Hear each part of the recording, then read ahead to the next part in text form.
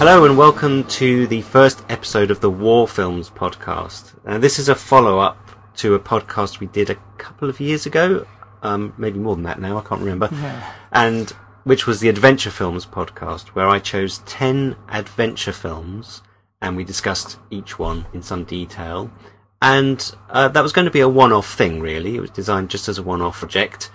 But I started getting the bug, because I enjoyed it, to do another one. So I got in touch with Murray, my brother, who I did the podcast with. We looked for another subject.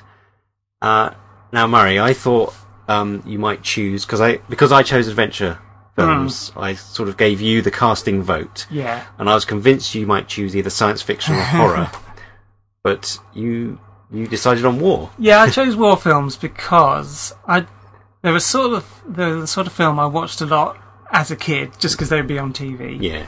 And then I sort of went off them, just because I thought, oh, it's all sort of macho, teeth gritting, machine guns going. I thought, oh, it's yes. and I don't agree with war anyway. I thought, but then I've been thinking, I've seen a few more, sort of a second time, knowing a bit more about history, knowing that sort of war is not exactly a black and white thing. You can't just be against war, I don't think. Yeah. It's something that happens anyway. And seeing that these films have a lot more levels than just action and explosions, yes. I wanted to start seeing them again. So I thought it'd be great to revisit 10 classics. Yes, that's good. And now I was quite pleased you chose war films, because especially as a kid, I was very much into war.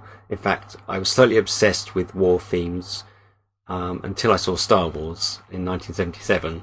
And although the war interest continued, it was mostly obliterated by science fiction. Yeah. So I'd have been happy with science fiction, horror and all that as well. But I think I might have put war and martial arts as possible others. Mm. So I was quite pleased you chose war, because I do have a lot of war films in my collection anyway. But again, it's not something like adventure films I'm really into and have read around and know a fair bit about some of them. Yeah. War films are just something I put on and enjoy, as you said, in a kind of a brainless way, and not really thought about. Yeah, they're more for entertainment. Yeah, I think neither of us is an expert on the historical aspects of these films. No, not really. Yeah. Okay, now, so we've chosen 10 films, really I chose... Well, we chose them together, but yeah. I put forward the films just because I've got them in my collection. Yeah. I had to buy a couple that I didn't actually own. There were lots of war films I wanted to put in, and I had to leave some out, but we want to keep it to 10. So I think now the last one was adventure films, and that was very difficult to define as a genre.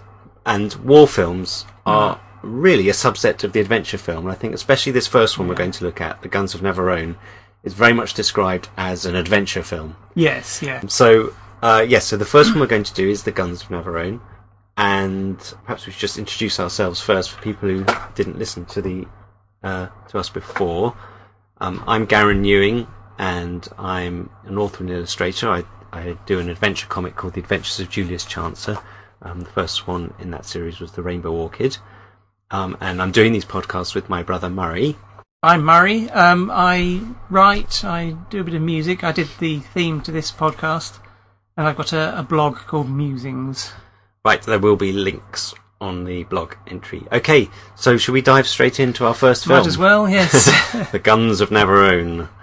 So this, just to give the basics of this film, it came out in 1961 from Columbia Pictures. It's based on a novel by Alistair MacLean, which was written in 1957. Directed by J. Lee Thompson, although he was a last minute. Yeah, he replaced the existing director who they'd started the project with. Yeah, Alexander McKendrick. Yeah. And I don't actually know why he left. In fact, I'm not sure Didn't he injure his back, I think? Yeah. Something like that. There was an interview with Anthony Quinn, and he said something about... They had a day of shooting, and there was a boat out at sea. He said 15 miles away, which seems a bit excessive, but and the director said, "Can you radio to them to tell them to move the boat 3 inches to the left?" And they thought this isn't going to work, but I think that sounds a little bit exaggerated. So yes, J. Lee Thompson came in with I think he only had 2 weeks preparation. Mm. And had you seen Guns of Navarone before? It was one of those films that I remember seeing on Saturday afternoons. Yeah. And perhaps I might have never seen the beginning. Yes. It's one of those ones you start watching, you think, oh yeah, I'll watch it for a bit. Yeah, and get into it. I certainly didn't remember it being as long as it was, because it's 2.5 hours long. Which is quite long. Yes. But yeah, so there were points, quite key points in the plot where I didn't know what was going to happen next, which is quite fun. Yeah. But apart from that, I definitely have seen it before. And did you enjoy it? Yes, yeah. I did think it was slightly long, but more at the beginning. We'll go through the plot, but I thought, they could have got the action quicker. Yes. By the way, there will be spoilers, so if you haven't seen this film and you want to see it, stop listening now, because we're going to be talking about every aspect of the plot. Yes. So this is not a spoiler-free zone. Yeah, I'd seen the Guns of Navarone a few times, and I already owned it on disc, so had seen it, but never really analysed the film particularly much. I just enjoyed it as an adventure film. And the length, I know the director, J. Lee Thompson, did say that he wished, if he was making the film again, he would tighten it up a bit and make it a bit shorter. And the other thing is, war films tend to be quite epic and long, I think. Yes, I mean, the probably war in this itself was epic. Yeah. Yes. So quite a few of the films in this 10 are long ones, I think. Yeah. But I really like the film. I chose Guns of Navarone, but vying for its place were two others that I chose Guns of Navarone over the others. They're kind of in the same category. Yeah. One is Ill Met by Moonlight, which I really like. Right. Have you ever seen that one? No. It's a Powell and Pressburger film, and that's also in the Aegean. Oh, right. Theatre of war, if you like. Yeah. It's set on Crete, actually. And then the other one, actually, was Where Eagles Dare. Right. Which we're not doing. Which is another Alistair MacLean. It's another Alistair MacLean, and was very popular. Another sort of all-out action film. But very similar to Guns of Navarone and Ill Met by Moonlight in a way, in that the basic idea is you've got a group of experts going into enemy territory with a mission. Yeah. So in Ill Met by Moonlight, you've got Dirk Bogarde. He's going into Crete with some other commandos, the SOE, and they're going to kidnap a German general. Oh, right. And they get him off the island. And in fact, that was based on a true story, which is amazing. No. And in Where Eagles Dare, which was made in 1968, I think, which is the other Alistair MacLean, and is fictional. That's about a group of commandos going in to rescue a top British general who's been taken by the Germans. Right. Now, the Guns of Navarone is about a group of commandos who go into this. This is fictional. It's not based on a real thing, although it's the backdrop is, of course, a real setting. They're going in to destroy these huge guns. Yeah, these guns are on the fictional island of Navarone. Well, what's happened is, I think it's 2,000 British soldiers have been stranded on an island called Kairos. Yes. And they need to be rescued in a couple of days, but the thing that's stopping ships from getting to them is these huge guns placed on the island of Navarone, which will destroy any ship that goes past them. Yeah. So the only way these 2,000 soldiers can get rescued is if the guns are disabled. And the only way as this film starts, there's been an attempt to disable them by military force, and that hasn't happened. In fact, as a lot of these films, it opens with the sort of briefing room scene. Yes. Which I think probably is in almost every one of these war films. It's got that. That's one thing I'm looking forward to in this series is identifying the things which happen in all the films. The tropes. Yeah. Yeah. So we've got a cameo by Richard Harris, actually, who plays an Australian. Yeah. An Australian with a very British stage accent. Yeah. Well, he can be Australian with a British accent, of course, but he's quite funny because he's got that bloody which is the bloody guns with that bloody the only scene that was censored in this. Oh, right. They actually recorded another one with Ruddy instead of bloody. Okay. Which actually I thought sounded more Australian. I don't know, but they thought that I think he said some of the more outlying towns in rural England might object to bloody. So many bloodies. Right. There were quite a few, and it did stand out. Actually, I thought, yeah. Even in this day and age, you've got that bloody old fortress on top of that bloody cliff. Then you got the bloody cliff overhang. You can't even see the bloody cave, not alone the bloody guns. And anyway, we haven't got a bloody bomb big enough to smash that bloody rock. And that's the bloody truth, sir. Yes, so they've tried and failed and lost quite a few men, and Richard Harris questions whether it's worth it, and that whoever came up with this plan, he'd like to throw him out of an aircraft or something. Yes. And of course, the person who came up with the plan is James Robertson Justice, Yes. who is known for suddenly. I mainly remember him as a kid in being in the Doctor films, Doctor on the House, and yes. he was the all sort the of Zoo Matron senior type stuff. surgeon. Yeah, he? so comedy. Yeah, the senior surgeon. But he plays in this. He's the narrator, and he's the mastermind behind the plan. Mm. So he brings in Gregory Peck. Yes. Who's the lead, really, isn't he? Yeah. Although there's a very strong cast in this film. Gregory Peck leads, and he's playing Captain Keith Mallory, the human fly, who's an expert mountaineer, because the only way to get onto Navarone, if you're not going by aircraft, is to climb these formidable cliffs to get on. So they need someone who can do that. And I did wonder if he's called Keith Mallory, if that's a nod to George Mallory. Is it George Mallory who climbed Everest? Oh, right. And went missing in 1924. Oh. I do recognise he made several attempts on Everest and he went missing. I think his body was found in the late 90s. Oh, right. 75 odd years after. Yeah. But there may be a sort of, just for the audience to make a connection with him being a mountaineer. Yeah. Basically, this film is they assemble a cast of oddball experts who don't quite fit together, and there's tension between them, and they have to go on an impossible mission. Yeah. This seems to be quite a common theme, but apparently this wasn't too common before this. So this was one of the first. Yeah.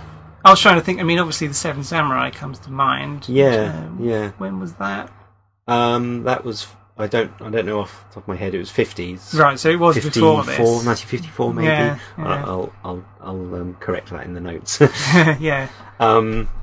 Should we go through the cast then? It's a very strong cast. So we've got Gregory Peck. Now he's famous for. Well, he was in Spellbound. Was he in other Hitchcocks or just Spellbound? I can't remember off the top of my head. The one I think of him being in is To Kill a Mockingbird. Yeah, in fact, he won an Oscar for that.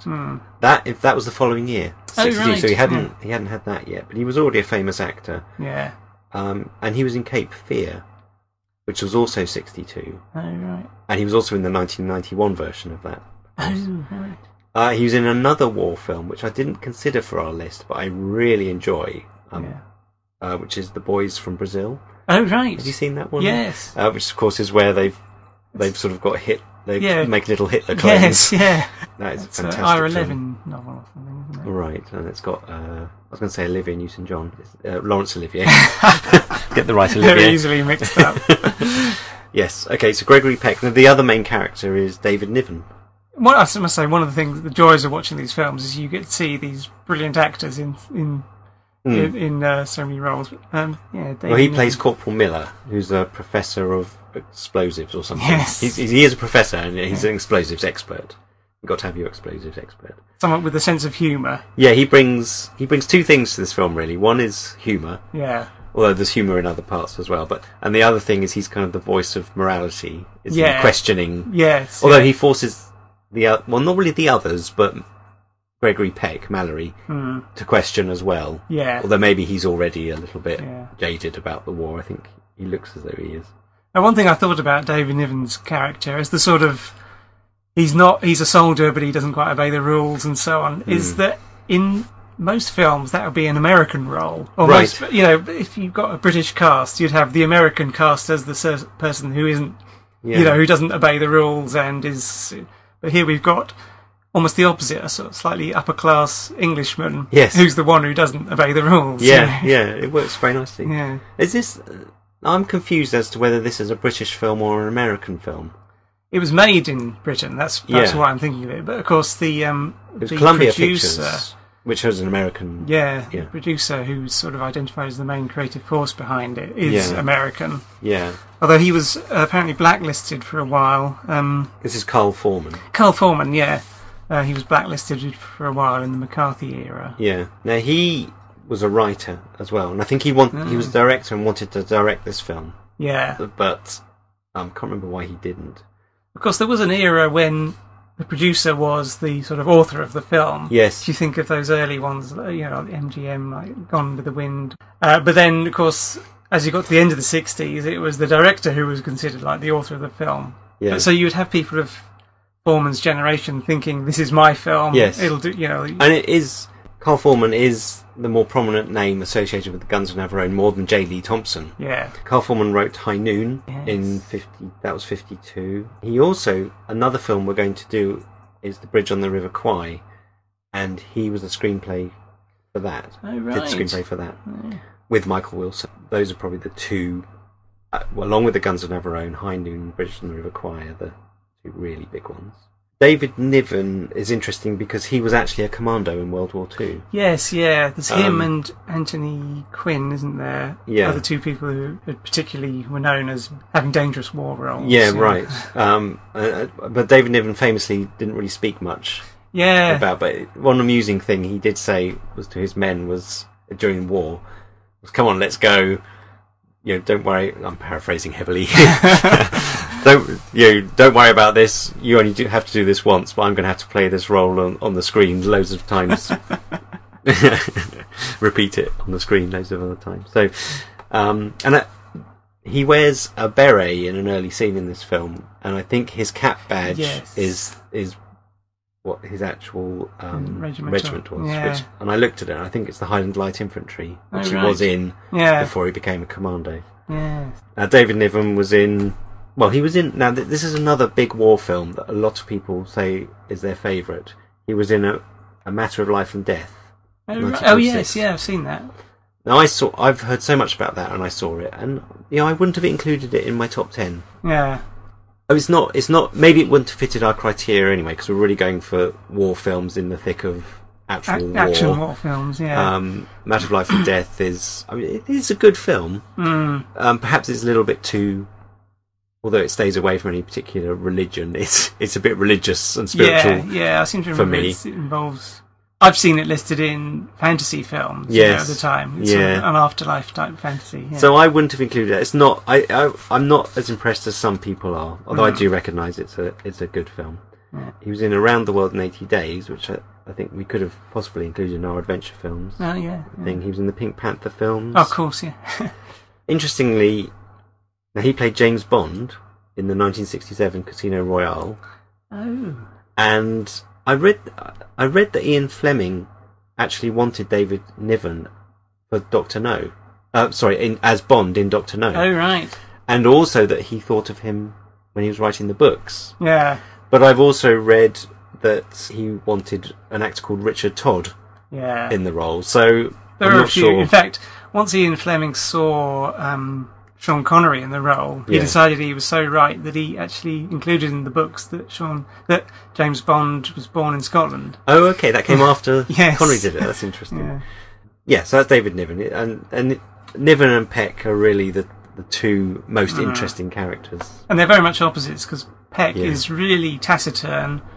You can see he's thought through things, but he doesn't actually let anyone else know. He assumes command. Yes. And he doesn't say much, or he doesn't even express much emotion, where Niven is a lot more quirky. What is the word? Quippy. That's the word. Right. He makes quips. I like quirky. It mixes makes the two. Quirky quips. He's quirky. Yeah, so he's the sort of person who you need in every regiment, but he couldn't lead a regiment because it would fall apart without him. And in fact, I think that's one of the things... Well, he doesn't have enough respect for authority. But he's sort of testing the authority. Yes. So the next there's really 3 stars in the film. The next one is Anthony Quinn. Yes. Colonel Andreas Stavros. Yes. Or is it Stavru? Although, and he looks... I've just got Andrea. Okay, we'll call him Andrea. He looks very Greek. He inhabits that role very well, but he's actually Mexican. Yeah, because he also played Zorba the Greek in the film with the same name. Yeah, and so a lot of people thought he was Greek. But...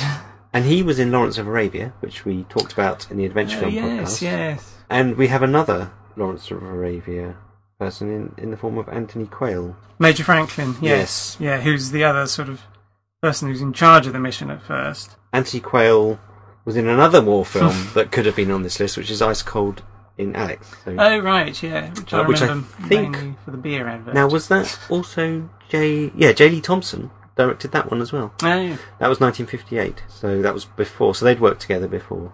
Stanley Baker plays the Butcher of Barcelona. Not with a conscience, but with a... sick of killing, Yeah. basically, yeah. He's a knife expert. Yeah. He's the engineer and a knife expert.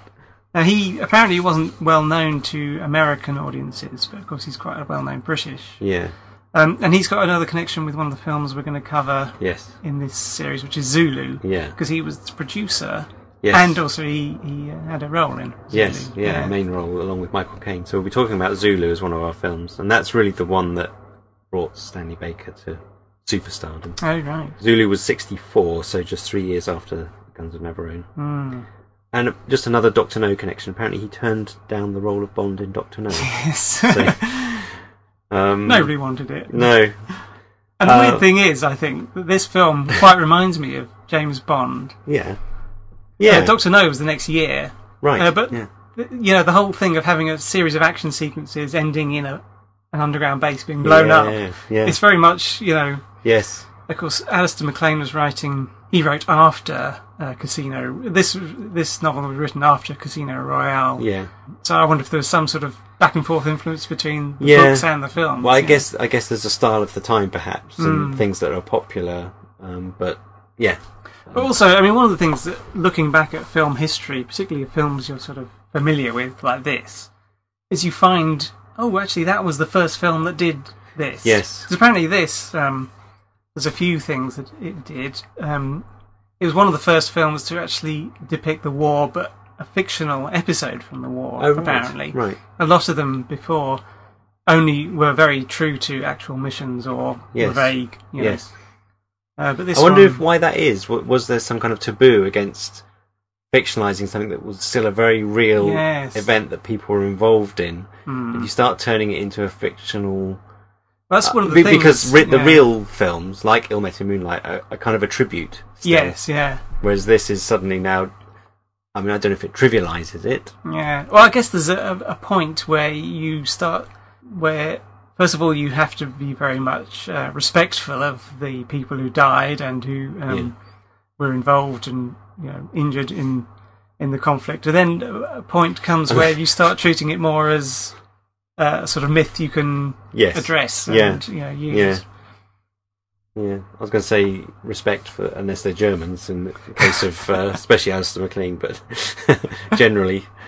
Right, so Stanley Baker. Then the next was James Darren, who's the youngest member of the cast. Yeah. Who almost, I mean, I sort of felt as though he could have been not there, apart from the occasional... Yes, that's true, I suppose, yeah. I mean, his role was basically to be young. Yeah. And then he was the sister of someone they meet, and then at the end he dies. Yeah. Yeah. Well, he plays Spyros Papademos. Yes. So he's Greek, but he's been living in America. Yeah. And trained in America. And yes, as you say, he's the brother of Maria Papademos. Who's a resistance fighter. James Darren was mainly known as a teen idol singer. Yeah, pop star. Yeah, I didn't recognise any of the songs he'd sung. No. So Navarone was an attempt to change his image to start getting him into films and stuff. But really, this was the biggest thing he did, even since then. But there's one other role that both you and I will have known him from. Yeah. But I was surprised to find he was in TV. He was in The Time Tunnel. Yes. I'd forgotten that until I read it and thought, I recognised him from it. And he was also in T.J. Hooker. Oh, right. in the 1980s. So playing his sister is Irene Papas, who was also a singer, actually. Oh, right. And there's two female roles in this film, which I don't think were in the book.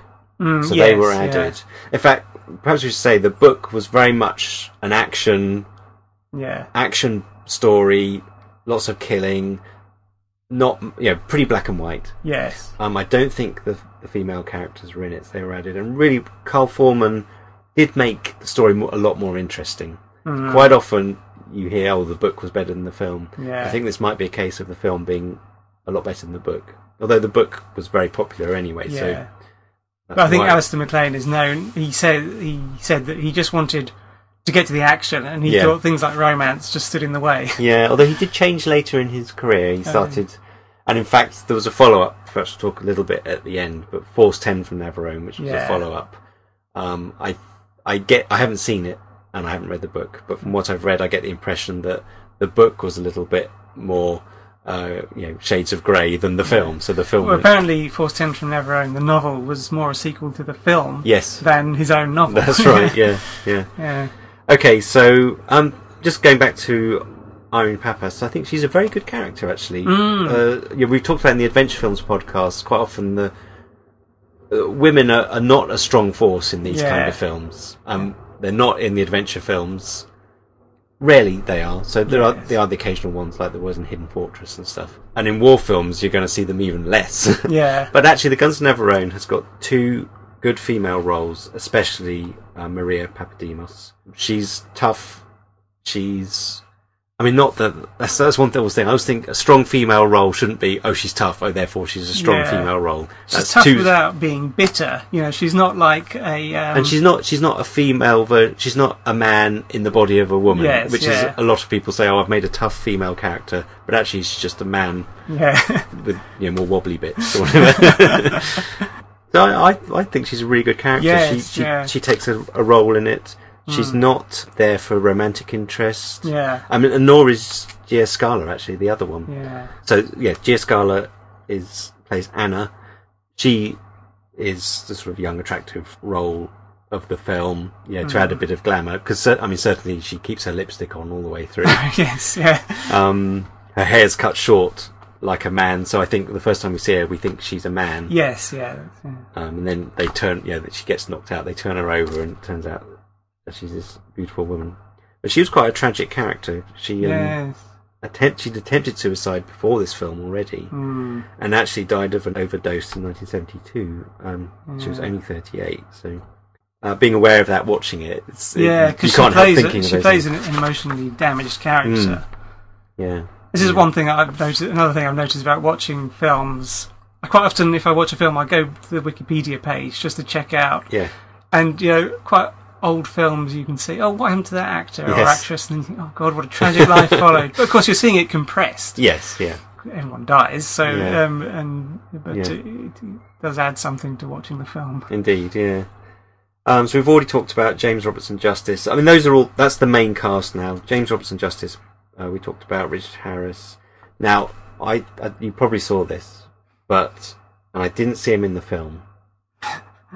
But Peter Grant, the manager of Led Zeppelin, has a small role. I remember that. Yeah, I didn't see it. I won't do my Peter Grant impression because it involves a lot of swearing. But he played a commando in it. I don't know where, but if I see it again, I'm going to look out for him. Yeah. Of course, he's probably a lot thinner than he ended up being. I think we'll leave that cast. Let's get on to the film. Yes. Well, some of the others we'll talk about, like the Germans. We'll get up to as we come. Let's get going. So we've talked about the beginning of the film. Yeah, the setup. Now, really, the first thing they do is they all gather. They get a boat. Yes. Should we skip to that bit? So it's good. That's probably about 20 minutes in now.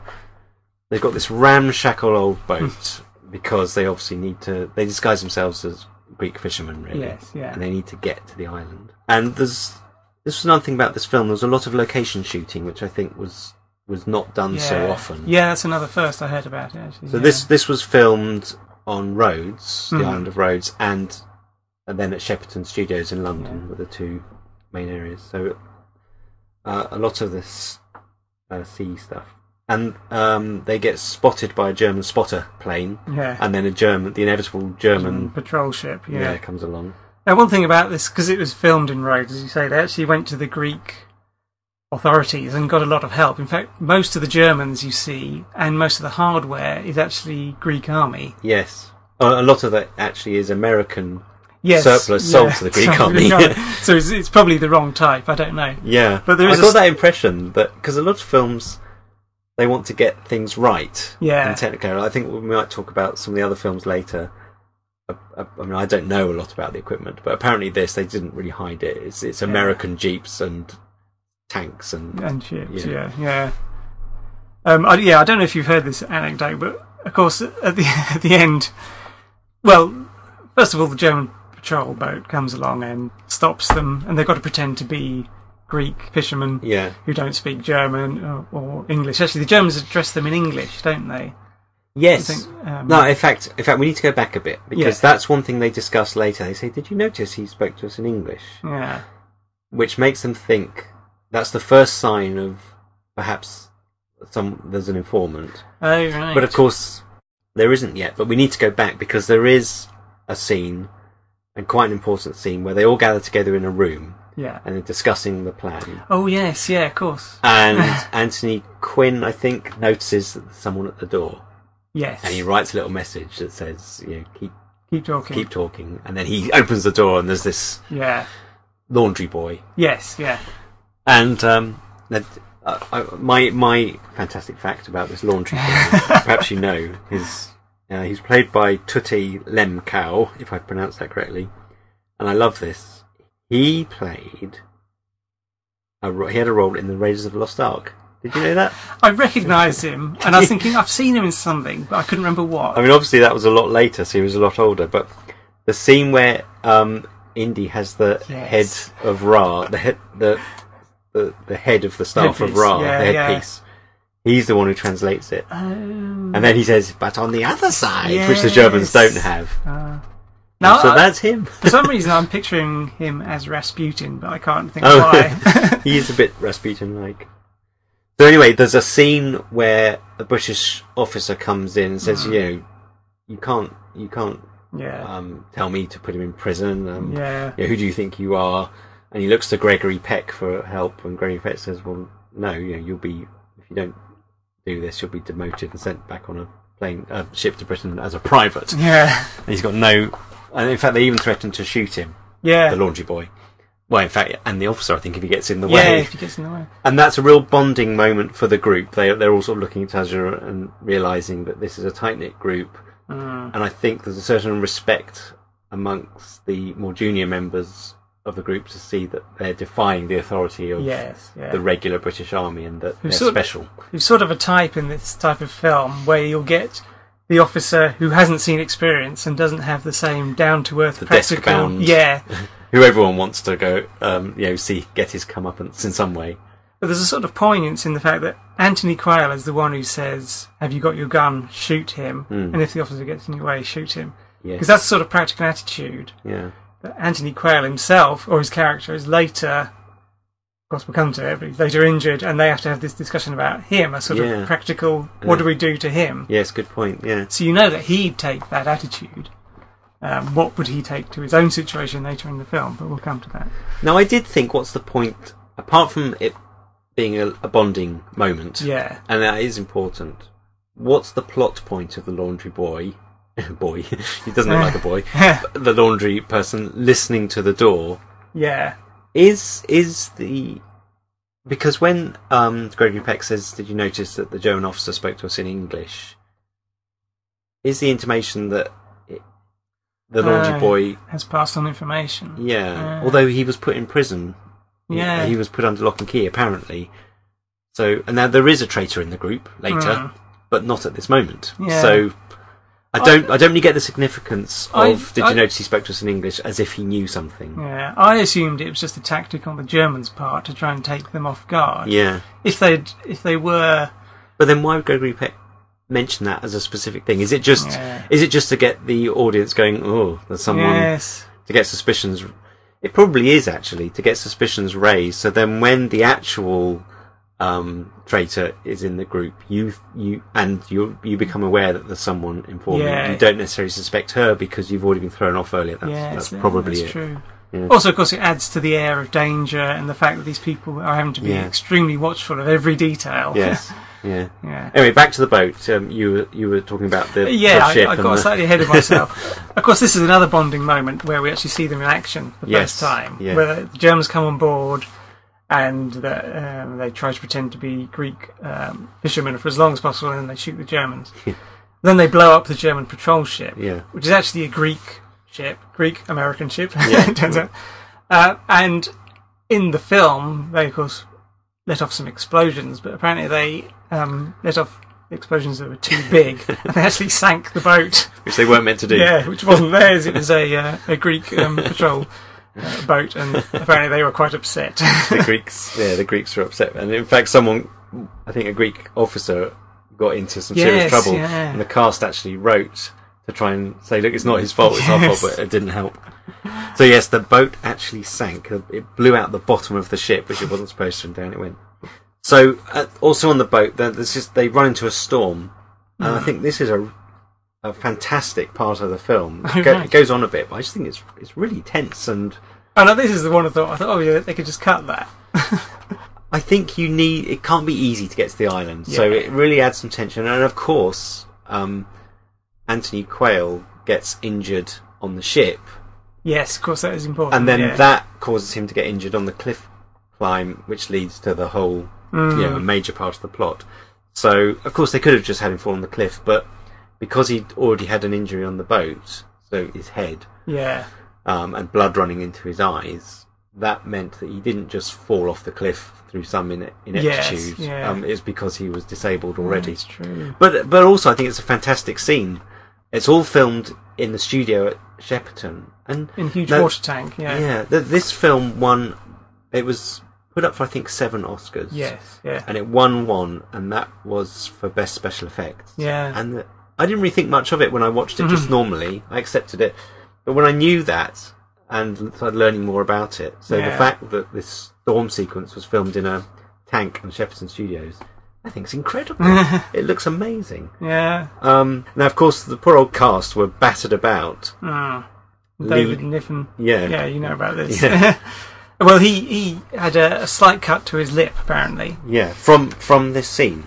I'm not. Yeah, well, it's certainly in this scene. But so they were being dashed with water from this water tank, which apparently the water hadn't been changed regularly enough, and it got quite dirty. Yeah. And David Niven got an infection through this cut in his lip that put him in hospital and almost killed him. Yes. Apparently, the filmmakers had to have a discussion at one point to say, should we abandon the film because he's going to die, or should we refilm all the bits where he's in it? Yeah. Apparently he got well enough to finish the film, because this was actually filmed quite near the end of it. Yes. So he got well enough to film his final scenes, and then he relapsed for 7 weeks in hospital. God, yeah. Just from an infection through his lip in this water tank. That's amazing, isn't it?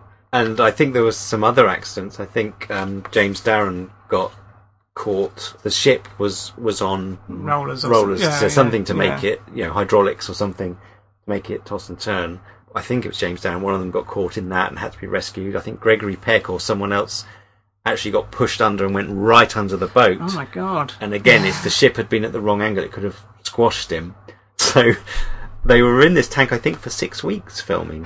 And they really got pushed around. I don't know if that would happen now. No. So yes, I think it's an amazing scene. And at the end, this sort of tidal wave comes in. It takes its time, and that they just get off in time. And then it completely destroys the boat. So now they are stuck on the island. I mean, that's the other thing about that ship scene.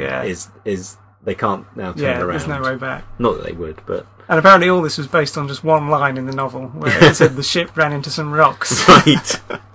There is one bit where the ship actually gets pushed in. You're in the cabin with Anthony Quayle. Yeah. And you see the window rushing up to a rock, and it smashes, and it really feels like it's going with some force. So that whole scene, I really felt was done very well. Yeah. So the next thing, they stand up on the shore, and then slowly they look up to these cliffs, which are just sheer cliffs, which is where we need the human fly to get up. And he'd originally said, "Oh, you can't climb that." Yeah. And that's if he could pick the day, because of course now it's night time and it's in the middle of a storm, and he's got to climb this cliff, this sheer cliff. Yeah.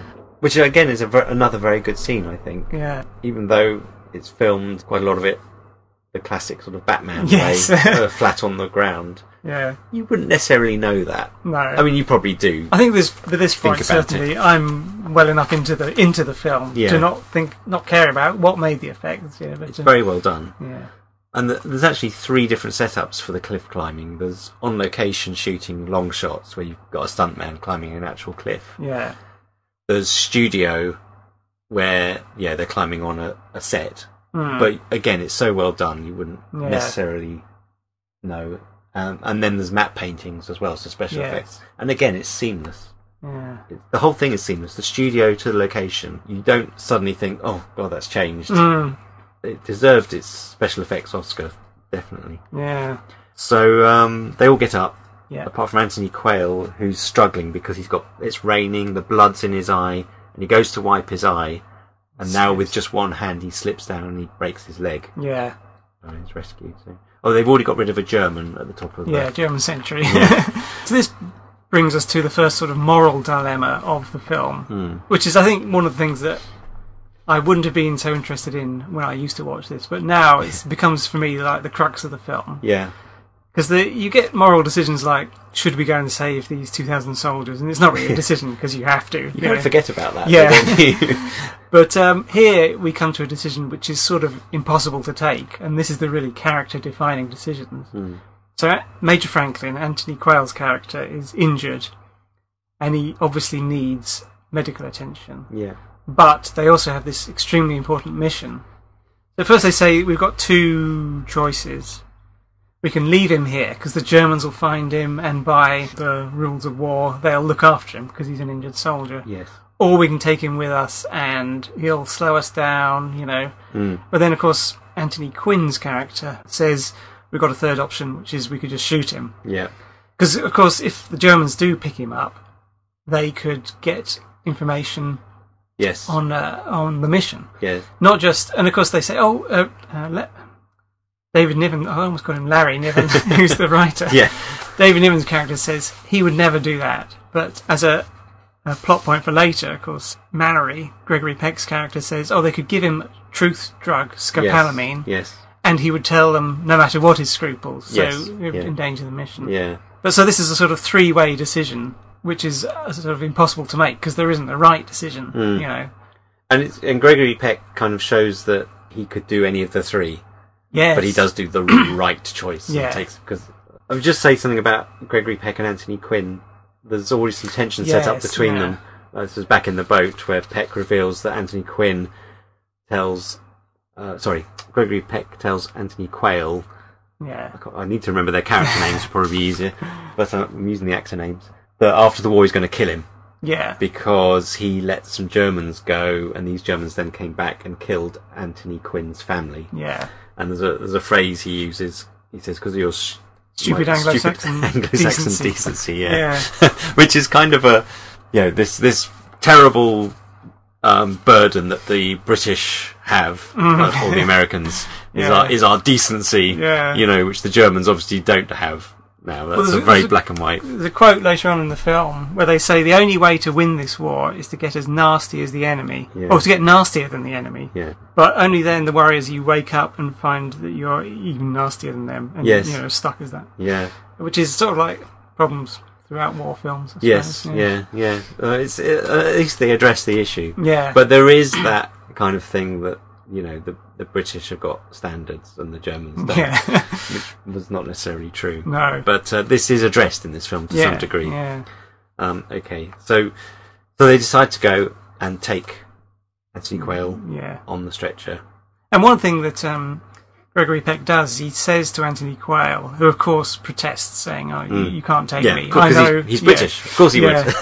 Gregory Peck says to Anthony Quayle's character, the mission's changed. We've heard that we don't need to get there. Well, We're this just is here a bit to help. later, isn't it? Is it? So they've left because the phone goes.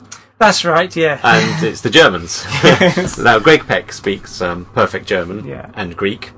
So he pretends to be the soldier, but of course there's a code word or password that he doesn't use, so the Germans immediately know there's something wrong. Yeah. The alarm goes off. They know they've got to get moving, and the Germans are on their way looking. They know something's up now. So they get up into the mountains, and they go into a cave. It's snowy mountains. They get up into a cave. Some German mountain troops are coming up to them. And, they've radioed back to base to let them know the situation, I think. Because their next step is to meet up with the resistance on the island. And they think they can take over looking after Anthony Quayle, get medical supplies. Right. Yeah. So while they're out with the radio or looking down at the Germans, Anthony Quayle has crept off, trying to do the honourable thing. Yeah, and then they find him and he goes to shoot himself and he's stopped.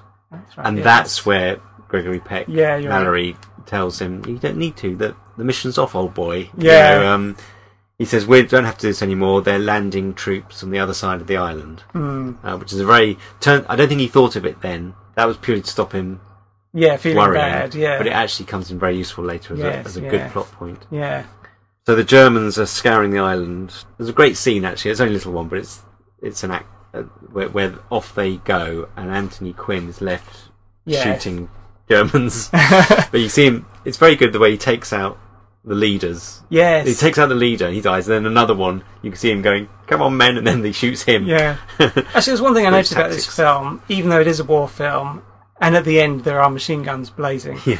Actually, not many people get shot. Right. Or killed. You know, obviously there's a huge explosion at the end, but you don't see an awful lot of violence. Like now, you'd see Germans mown down. I think this is in stark contrast to the other Alistair McLean blockbuster, Where Eagles Dare, because I think that's one of the films famously where it's got one of the highest body counts for Germans. Yeah. I don't know if it's the highest, but it's right up there. It's got a ridiculous number of deaths.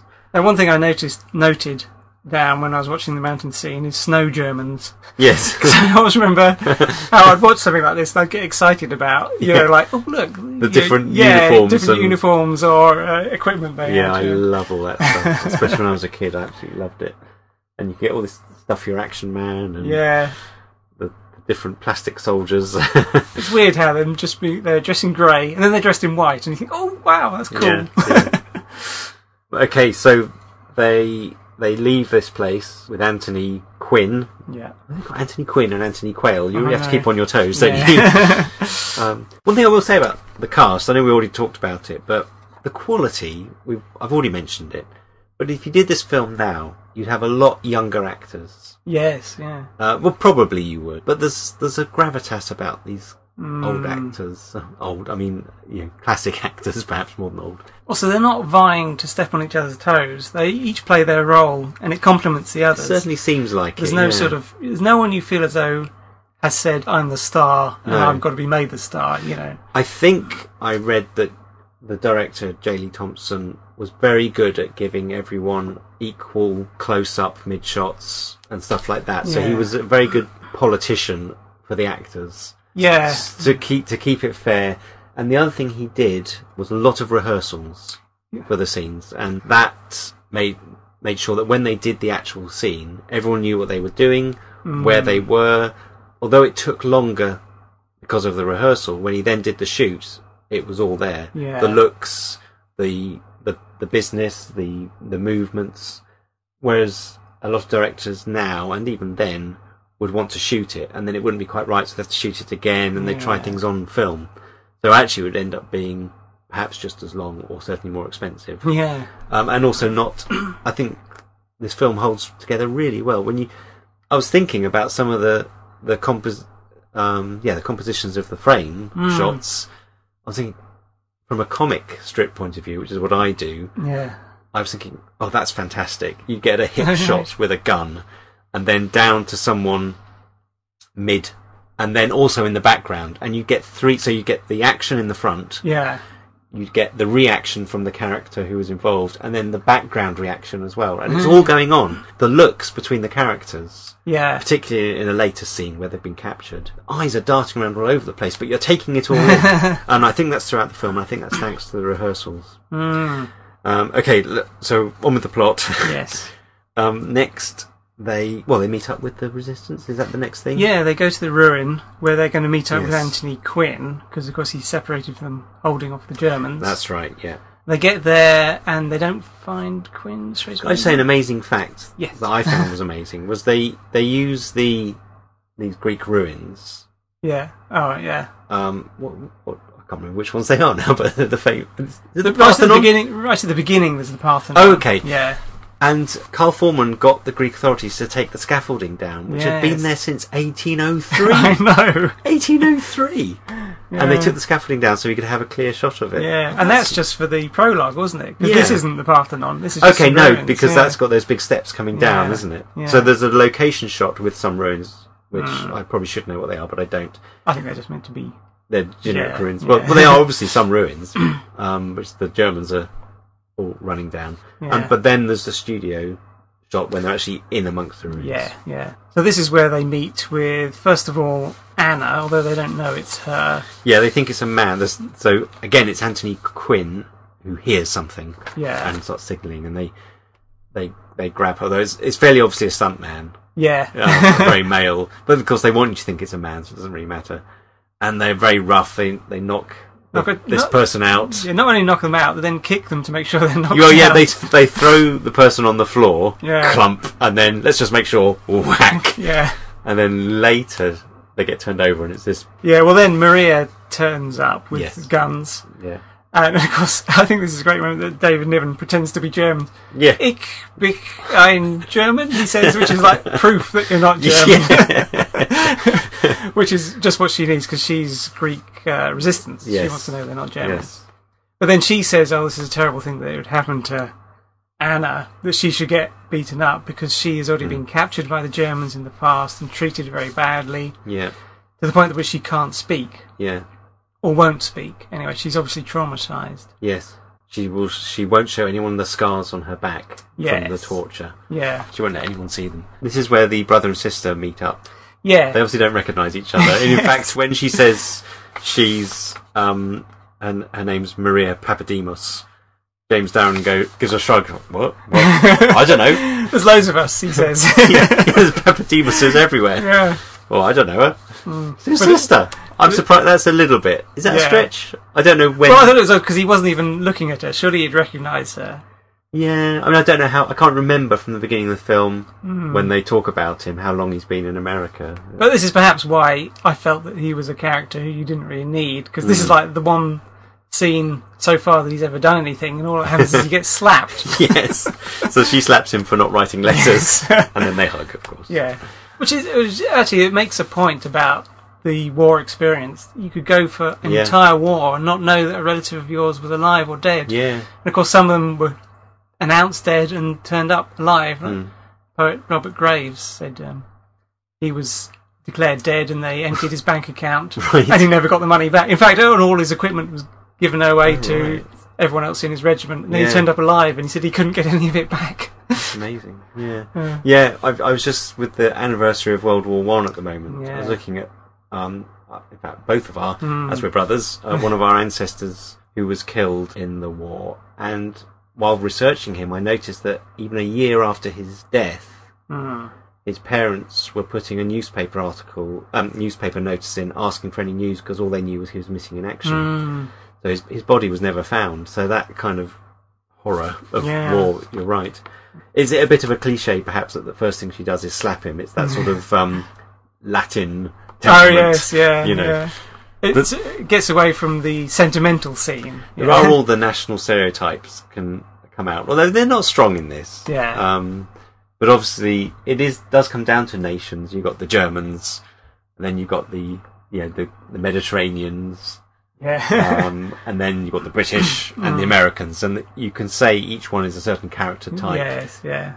To start with, and then it depends how good the film is as to how off message they go, perhaps. So so now we've expanded the group. We've got the two resistance fighters, and the Germans are scouring the island for them.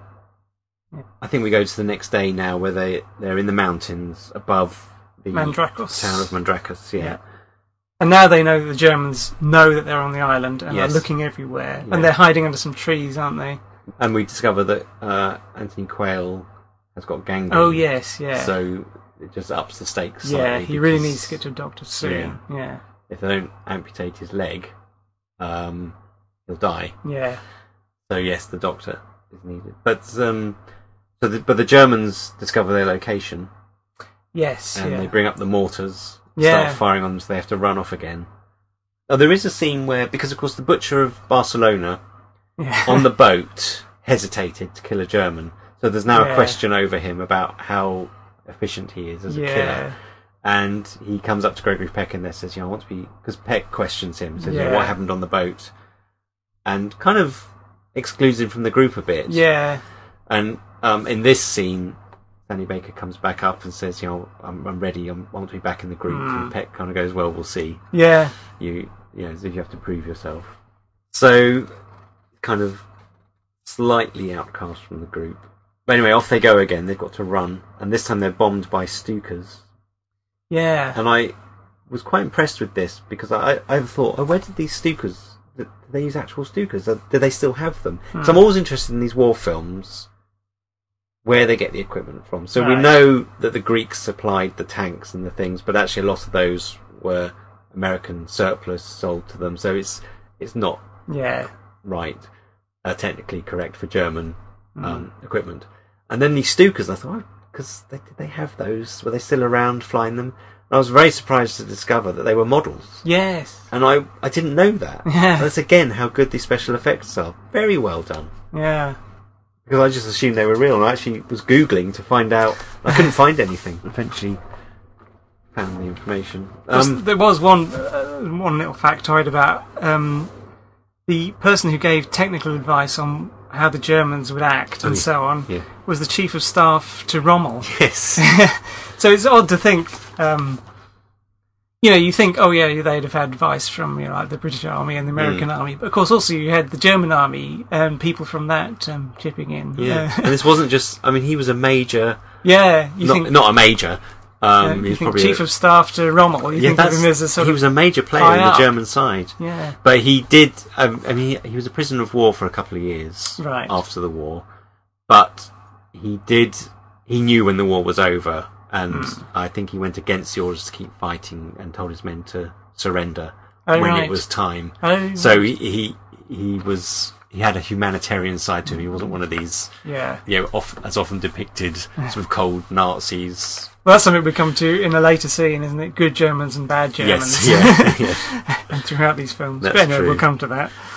Okay, so they get into Mandrakos, Yeah. where they're going to find a doctor. They split up into two groups. And I love the scene where they get Anthony Quayle into the house. They're just sort of moseying along, horse and cart, gradually looking around, no one's there, then suddenly, boom, into action, uncover the cart, get out this man, straight into the house, straight into the hands of the Germans. I thought that was a brilliant scene, because I wasn't expecting it. I've probably seen it before, but I'd forgotten it.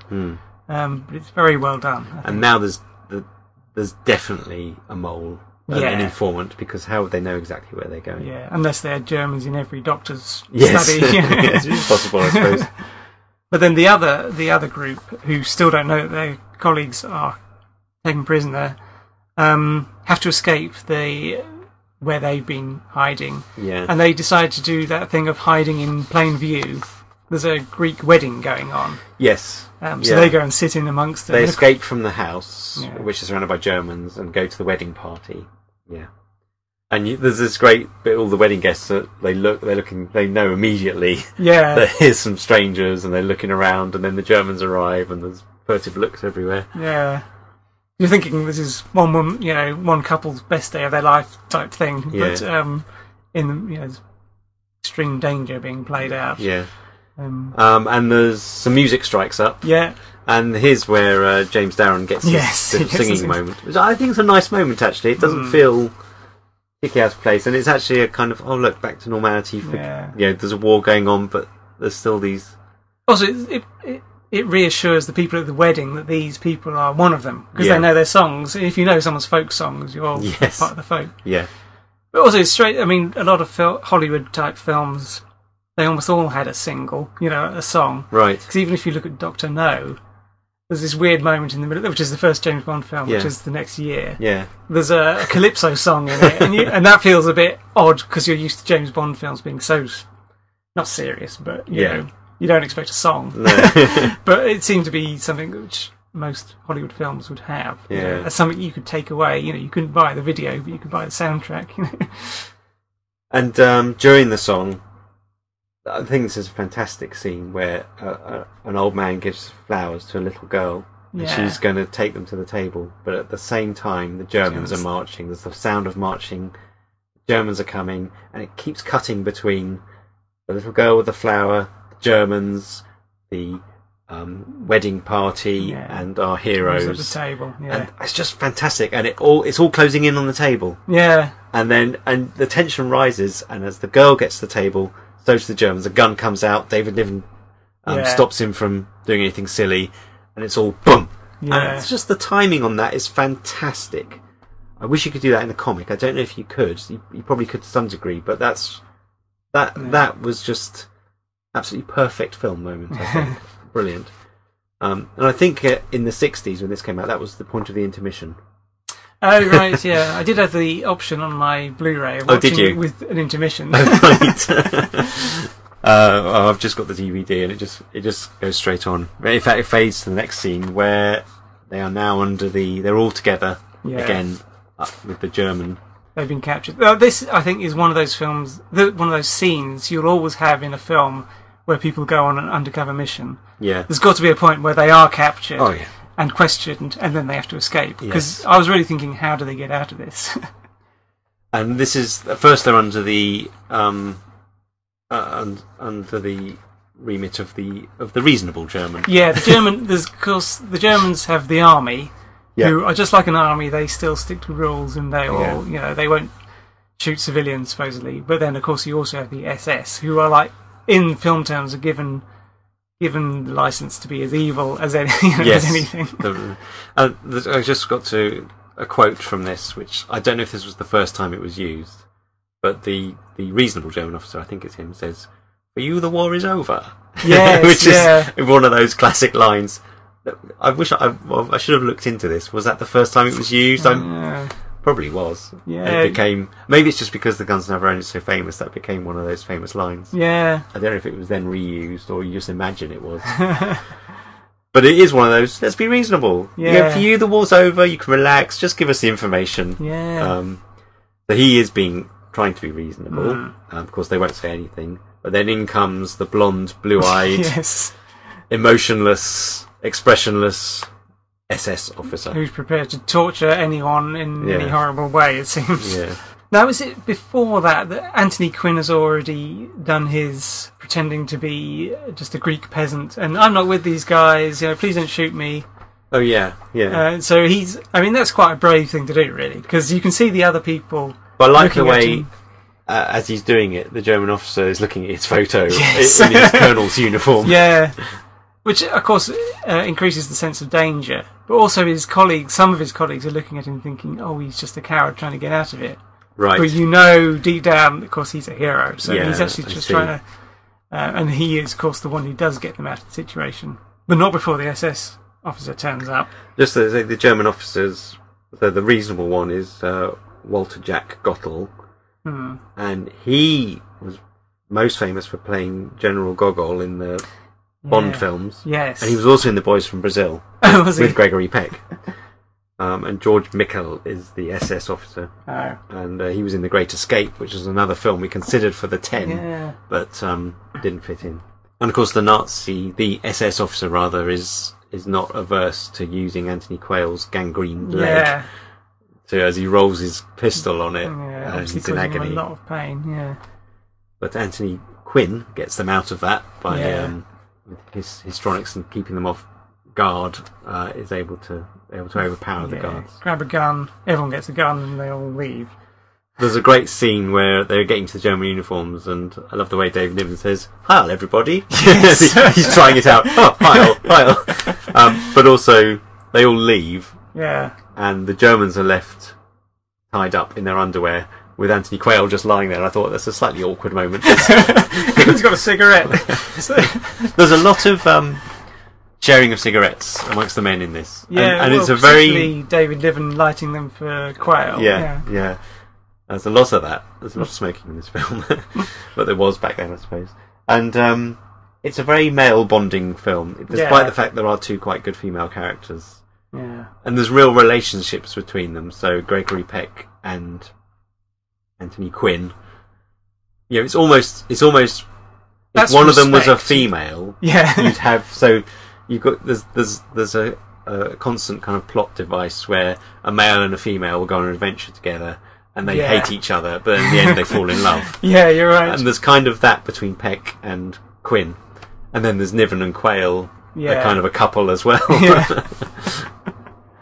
So, of course, before they leave, Gregory Peck, knowing that they've got to leave Anthony Quayle, He needs medical help. He then tells them... Now, what does he tell him? I can't remember. But he tells him... Well, he's already told him that the plans have changed. Yeah. I mean, does he... No, I can't remember what he says at that point. I think he says that... I know what he said. He says they're going to send ships to this island of Kyros. Yeah. But the other side, or something. Well, he's already told him that, hasn't he? No, before he told him... He said our mission's over, we've just got to contact the resistance and help them.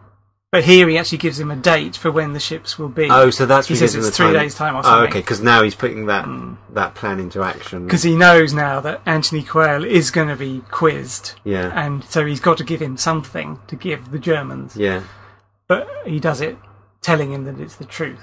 Okay, and then they're off, and there's another fantastically funny scene where they're driving... Now, Maria is driving. Yeah. And they're really close to the edge of the cliffs, and you can see Anthony Peck and Quinn sort of furtively looking over the side, and she notices this and gives a little smile. Yeah. So that's funny. Then it's followed up by her attempt at wooing Anthony Quinn. And just the hilarious thing about that, she's very factual about it. Yeah. But there's Gregory Peck in the middle, kind of like a gooseberry. Yes. And Maria says, she ends up saying, "I like you." Yeah. And the look that Peck gives Quinn is just priceless. It's fantastic. Yeah. Real laugh out loud moment. Sir? Yes? No, not you, sir. Mr. Stavro. Tell me about yourself. What do you want to know? Are you married? I have been married. My wife and children were killed.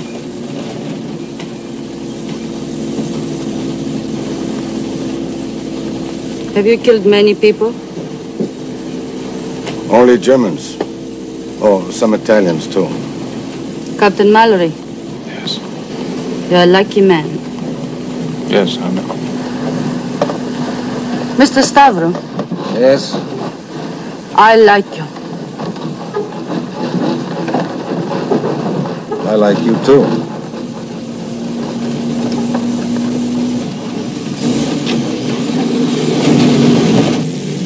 So then they go to this monastery when they hide out. This is another David Niven. Yeah. There's a big sort of moralising point. Not that it comes across that, it's very good. But he's not happy with Gregory Peck.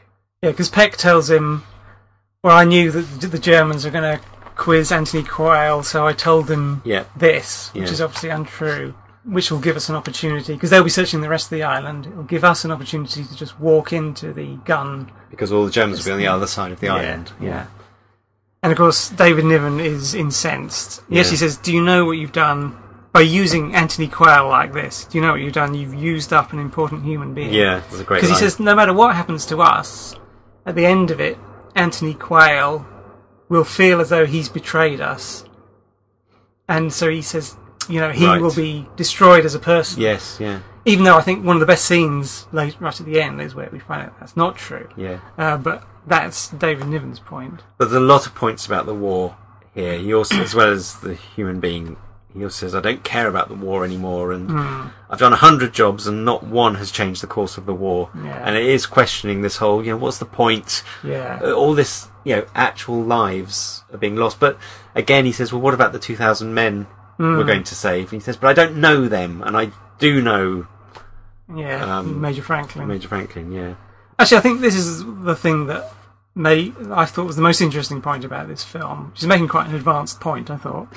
I mean, it's got a lot of people who are sick of the war, which is the sort of point you think, oh yeah, it's good in a war film that you've got people sick of killing and so on. But Gregory Peck's character rises above that, because you know he's sick of the war as well. Yeah. He thought at the beginning of the film that he was going to be released, but and then he ends up in this. But he not only realises that, you know, he's sick of killing, but he says, well, somebody's got to take charge. Someone's got to take responsibility. So that's me. And he knows that he's not going to win. All the decisions he makes are going to hurt someone. Yeah.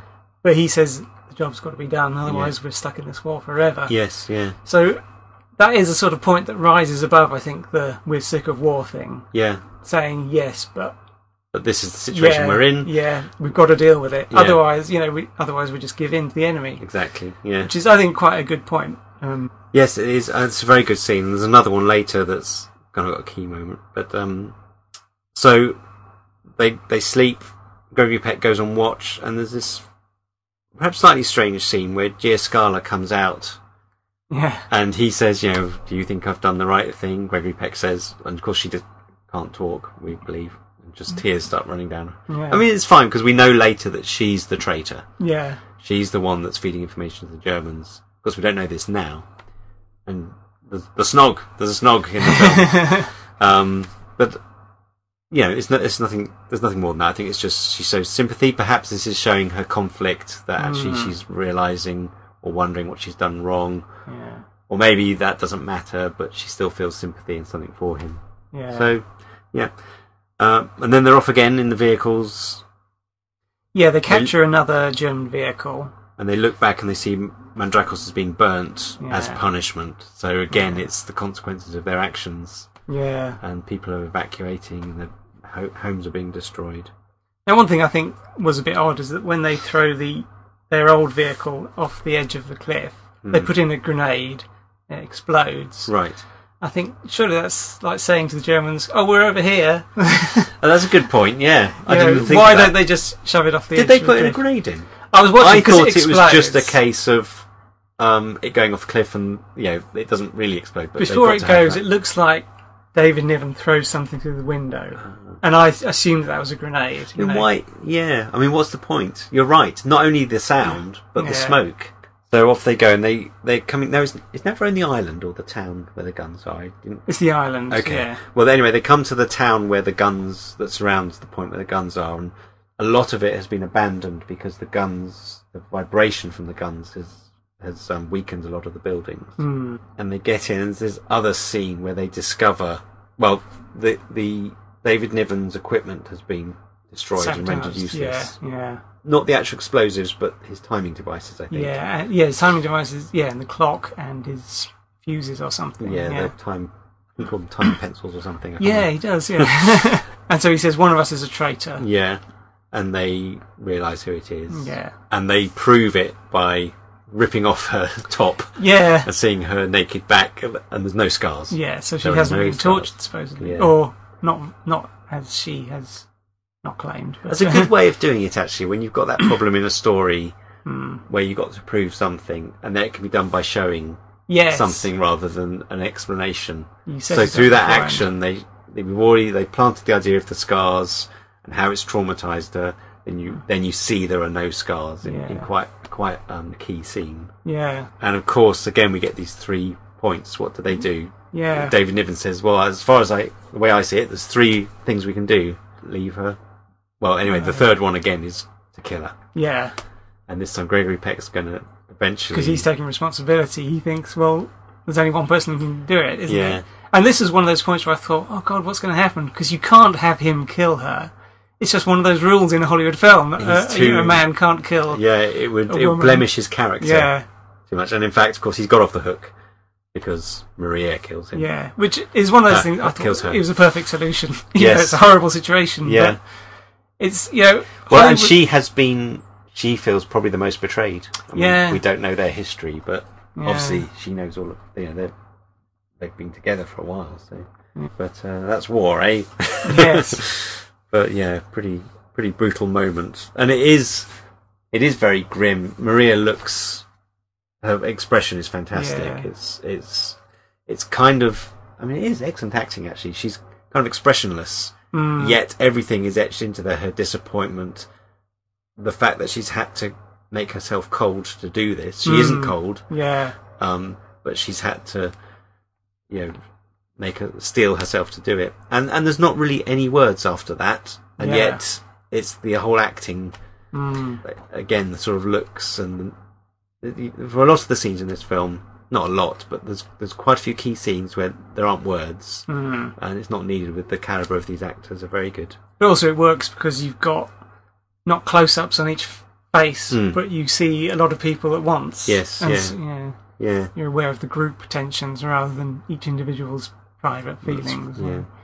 In that scene before she gets shot, there's another kind of key question asked by David Niven, which is, he says, who is guilty Is it the man who gave the order or the man who gets his hands dirty carrying out the order? And I think that's key point in war. Yeah. So not only in war films, but actual war, and of course that came out after the war. Who is responsible for the atrocities or any action? Because someone gives the orders but doesn't do it, and someone does it. So who's the more guilty? Is it the person who did it? And this comes out in things like the Nuremberg trials and the whole Nazi hunting thing. There's that whole question of, well, you shot these people in cold blood, but you gave the order. There's the defence, I was only following orders. Yes. It's not usually, I think, now allowed as a defence. Oh, right. But can you imagine being in that situation? Right, I mean, we never will be, let's hope. But where someone gives you, if you don't, you might be killed, put in prison, something could happen to your family. So you kind of have to follow the orders. You have to go along with it. You can find yourself doing terrible things, probably. But there's probably some cognitive dissonance or something. You cut yourself off. Well, afterwards you justify it to yourself. Maybe, or maybe you just feel terrible about it. But still, there's the person who gave the order. So that's a key question, I think. Who is guilty? Yeah. And I think that really gets to the heart of a lot of the questions a war film would ask, and this one as well. Now, Miller, you know that when you put on a uniform and learn how to do it, it's not hard to kill anyone. Sometimes it's harder not to. You think that you've been getting away with it all this time, standing by. Well, son, your bystanding days are over. You're in it now, up to your neck. They told me that you're a genius with explosives. Start proving it. You got me in the mood to use this thing. And by God, if you don't think of something, I'll use it on you. So now we're into the last act, where they're approaching the actual guns. And of course the Germans have taken the bait, and largely the main force has gone to the other side of the island expecting an attack. I think it's a brilliant scene where Gregory Peck and David Niven drive into the sort of fortress. Yeah. All the tanks and things are coming the other way, and he quickly goes in. And he actually bashes into a tank at one point. Yes. So I think it's so good. And they're both going, oh my God, we might have just ruined the mission by some bad driving. They stay calm, though, don't they? And, there's some bad-tempered German says, oh, get over there. And it's like the perfect way to get in. Yes. Yeah, by being, almost by in making the way. noise. It lets them through. Yeah. So there's a bit of, they're in the lair now. And this is another classic thing about war films, is the Germans in the old Gothic castle.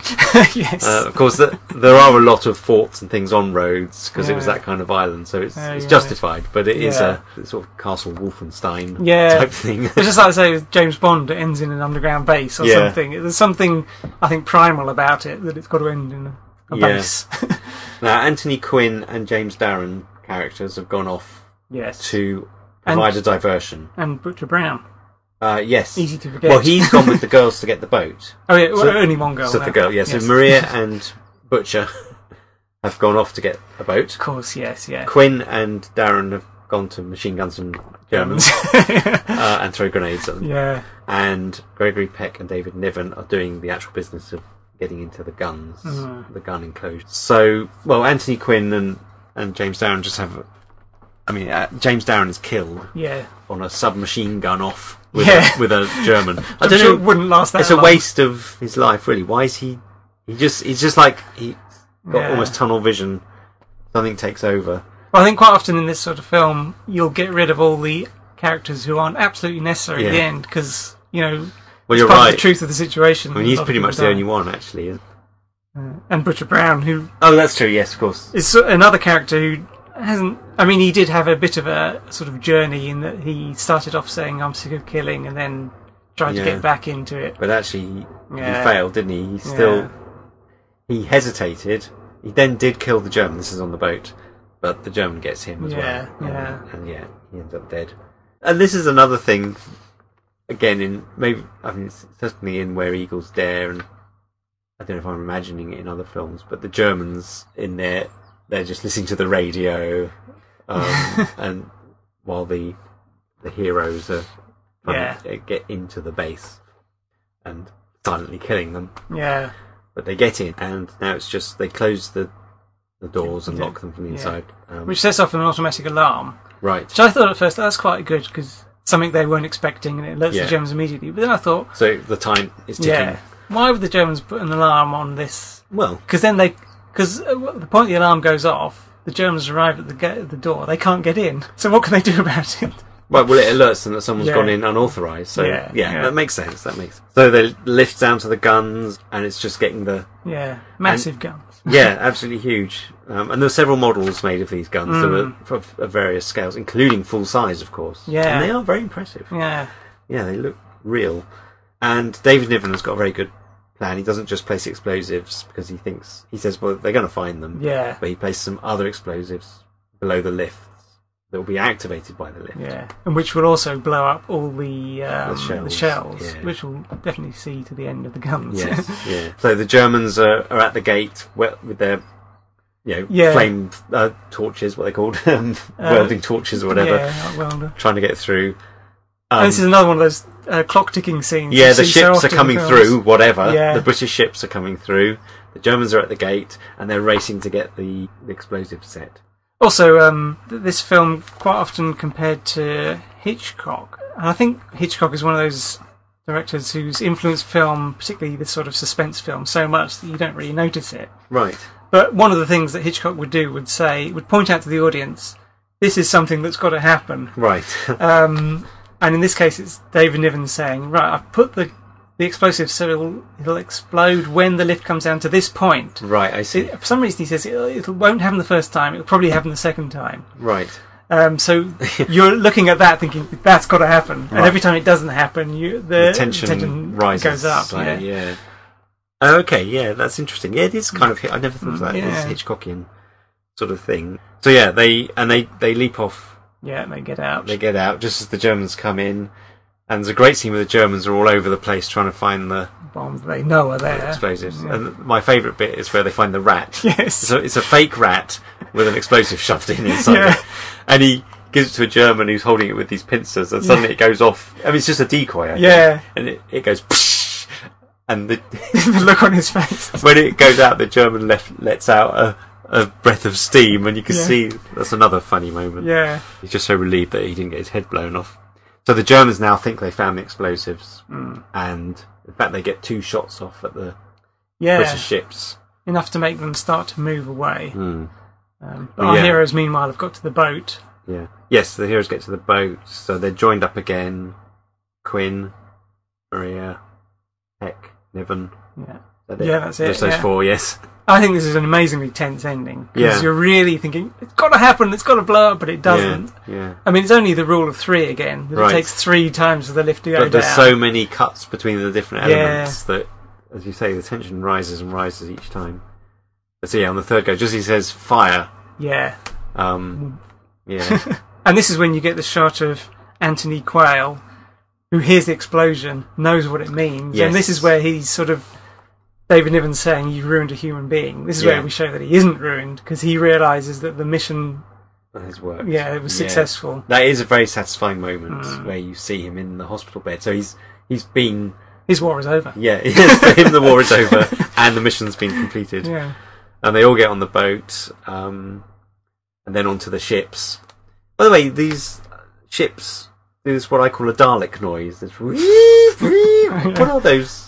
I've always meant to look it up, and I never have, because I've heard it in other films like... I assumed it was just... What's that David Lean one, In Which We Serve, or something, with Noel Coward? Oh, Noel Coward, yeah. Yeah, there's... I always assumed it's just the ship's alarm, you know.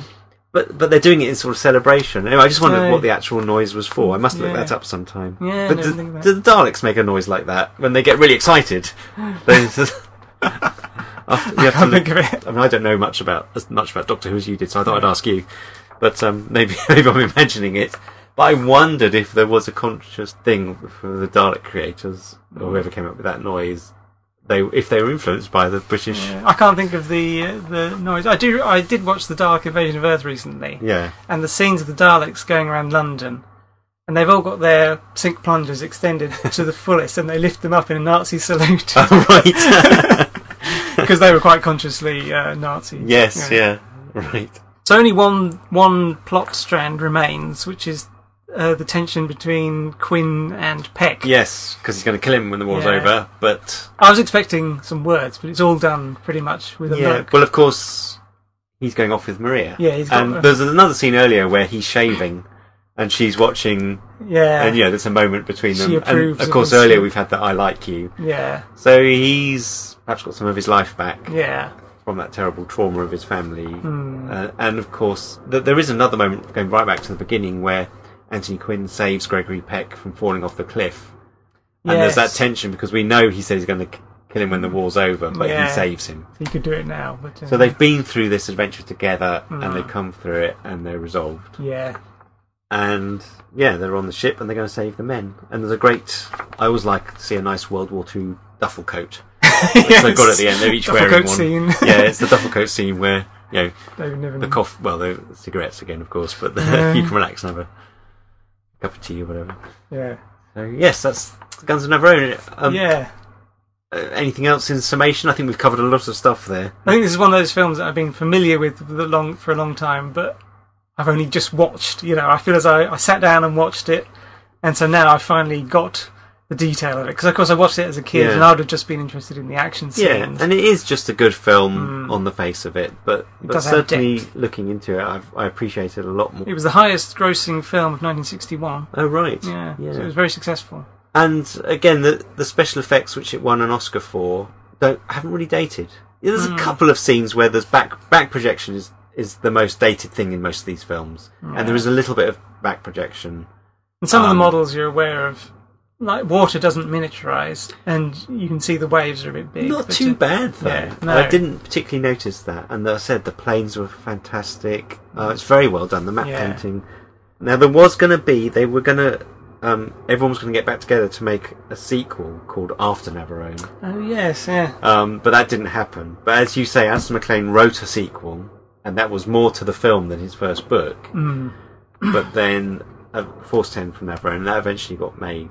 Was it the 70s or something? Yeah, 1978. So a year after Star Wars, and I say that because Harrison Ford was in it. Oh, right. Harrison Ford, and Mallory, who was Gregory Peck in this one, was played by Robert Shaw, and Miller, who was David Niven in Guns of Navarone, was played by Edward Fox. Oh, right. And then the other main character was played by Franco Nero, and he played Nikolai.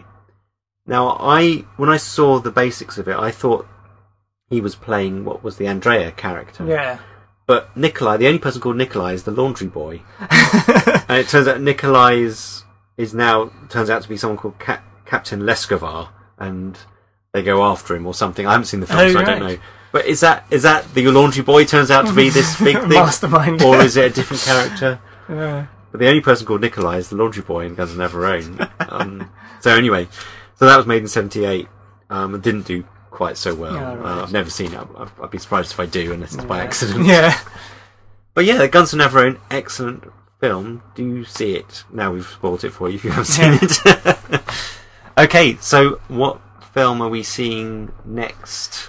Well, next we're leaping into the future war-wise. Not our future, but not the next major war, but the Vietnam War, is it? Yeah, so Platoon we're doing next, which... Again, a lot of these films, although I've seen maybe once or twice, I'm not as familiar. For instance, Raiders of the Lost Ark, I've seen goodness knows how many times. Yes. And most of the adventure films I've seen a lot. These I've seen a few times, but I'm not as familiar. And I don't know a huge amount about the Vietnam War. There is a disproportionate number of World War II films in our 10. Yeah, I think that's what I meant, though, when I said war Well, films. it's what you tend to think of, and it's still an obsession of the British, which is interesting. Perhaps we'll talk about that a bit as we go through. But I did try for some diversity. We could have done more. There's all kinds of wars, which would have been interesting to do. But anyway, so this has been the Guns of Navarone in our first of our war film podcast. Please let us know what you think, either about just this film, the podcast, or any other war films that you like. You can leave a comment on the blog. There's links to buy the films on DVD on our blog, and also to follow us on Twitter, so you can let us know what you think there. So this is Garen signing off. And Murray. And we'll see you next time. Bye.